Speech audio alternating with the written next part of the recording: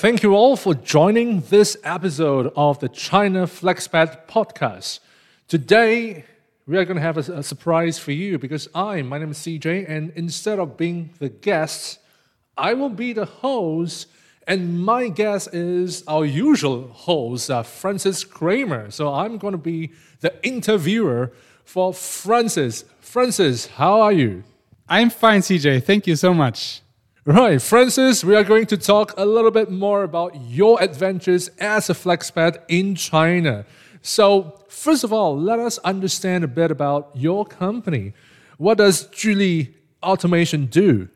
Zhuli Automation builds machines, and our machines are used in order to build electric motors for electric cars. So we are part of the automotive industry, which is turning into the EV industry as we speak. Wow, sounds like a big market. So generally, how is Zhuli operating, or how is it run as a company? We are a family-owned enterprise. So our owner is the second generation of the founder family. This man is called Ripping, and Ripping is my boss. He hired me here in Jiaxing. And we have another operation manager who is responsible for the complete daily operations. And I am the sales director responsible for sales. Wow, that sounds really interesting. So since you're the person in charge of sales, so what are some of the challenges in the market for Zhuli? This market is continuously changing. So the automotive industry is very influenced by Germany, America, Japan, and other leading hubs for automotive. But the EV industry was very much influenced by China. So what we see now is that the way that cars are built is completely redesigned. The electric motor is a key part of the powertrain. And in order to build an electric motor, the process has been much more standardized. So our service to build a machine which is required to build this motor is very crucial. And the Chinese influence is much more important than it was in the past. This is a great opportunity to us as a Chinese company going global. Wow, sounds like it's a huge source of opportunities. What will be some of your key achievements or milestones so far? We have really mastered the transition from building small electric motors towards building electric motors for EVs. So the main change here is that the power generated by the motor is much bigger, and that this is the most important part of the car. So the importance for our customers building this product is much bigger for them than it was before. So in order to enter this market, we had to convince customers in order to give us a chance.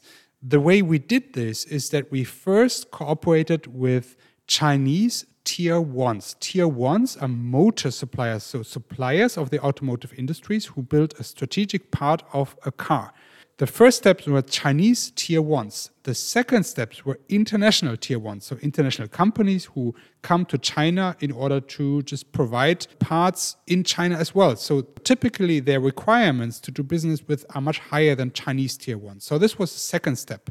The third step was that we get into business with OEMs, so car companies who build a car and also decide to build their motor by themselves. So this, of course, is even a higher standard to get into this business.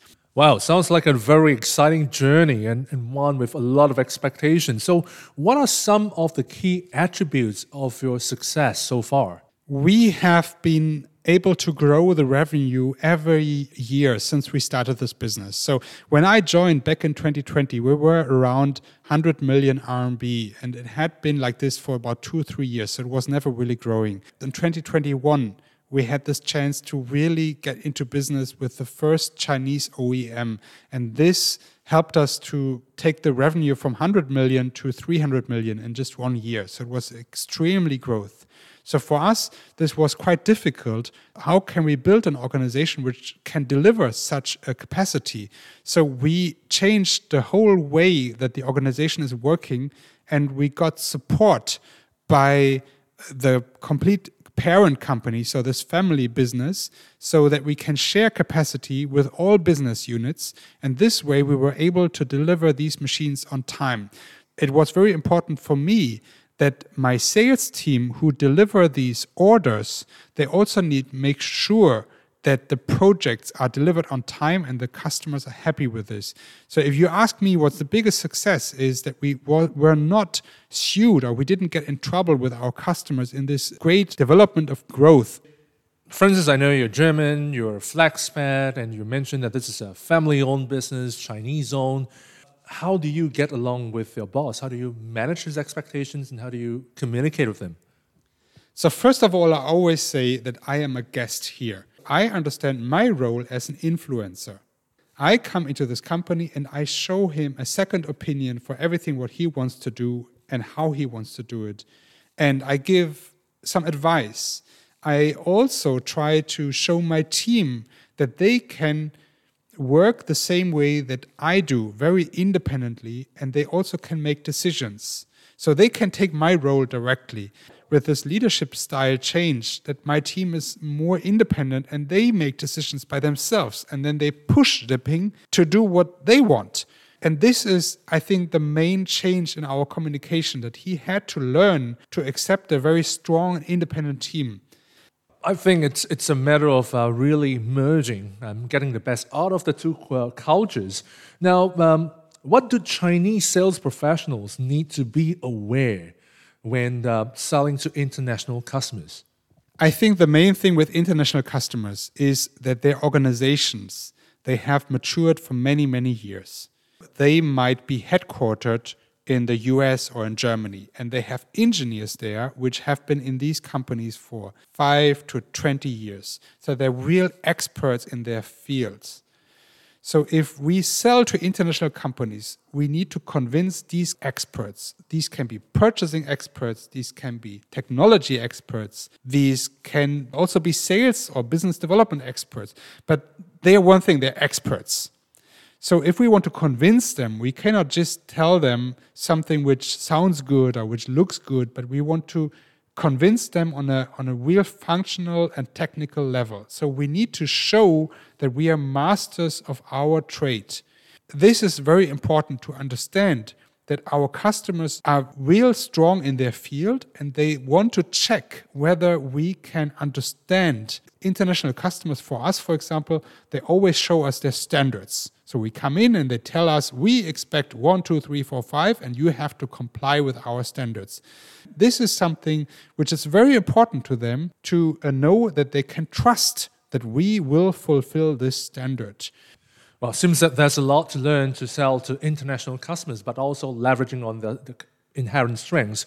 And what would be some advice you can give for managers, whether they're FlexPads or not, managers who are managing Chinese salespeople? I think the big thing with Chinese people is that they are extremely flexible. So something which we also expect from FlexPads, right? Chinese people, they are used to take a challenge and then to find a workaround in order to solve this. So if you're able as a manager to have a team with a lot of people who always find some way how to solve a problem, it's great, but it's not standard. So if you want to build a standardized organization where there is standard processes and not so many workarounds, but where it's really clear who is doing what and when and with who and who decides and who approves, then you need to understand that this is very difficult for Chinese people to be part of.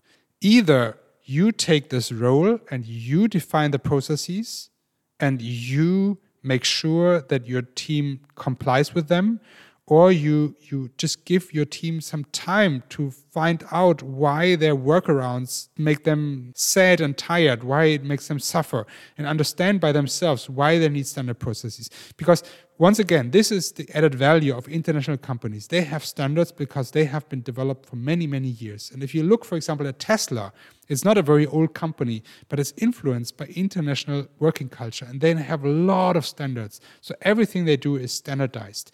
And so this is why they're able to build a plant in China in just 1 year, because they have these SOPs, standard operation procedures. And they can just take them and roll them out.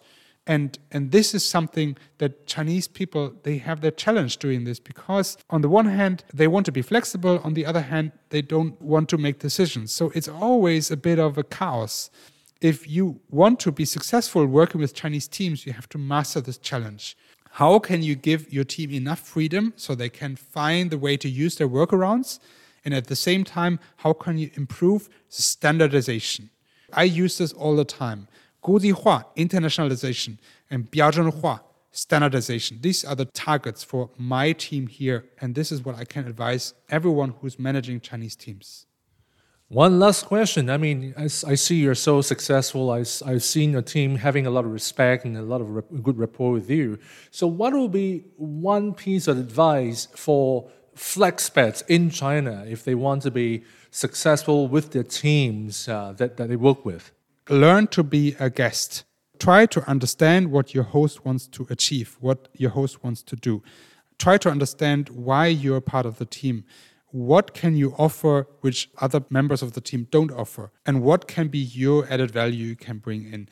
Observe, make decisions, add value in a way that you can as a guest, which your host cannot. So in my case, it's that I do make decisions and I push my team to make decisions, which is very difficult for them. But I know that this is the way I create value. But I also took a lot of time to do this. So maybe in the first year, I was very cautious. And this is also, change takes time. So be a guest, observe, but then also take the lead and make decisions which are relevant to your host and your team. Well, great advice. Be a guest, do something for the host, think about what the host want to achieve, observe before giving advices. Well, thank you very much, Francis, for the very good insight and very useful tips and advice for our fellow flexpats. Thank you very much. Thank you. A great experience to be the guest in the show. Oh, this has been a very interesting experience for me. I was a guest on the China FlexPat podcast some time ago, and it's really great to be the host. And by the way, if you really want to help the China FlexPat podcast, here are some things you can do. Number one, if you can give us some reviews on your podcast app, that will be great. Or tell your friends, spread the word, tell more people about it. Or if you got nice stories to share and some good adventures that you want to let more people know or something that we can learn from you, be a guest. Or maybe you have friends who could share their experiences that can be helpful for all of us. Please do recommend your friends as guests as well. We hope to hear from you real soon.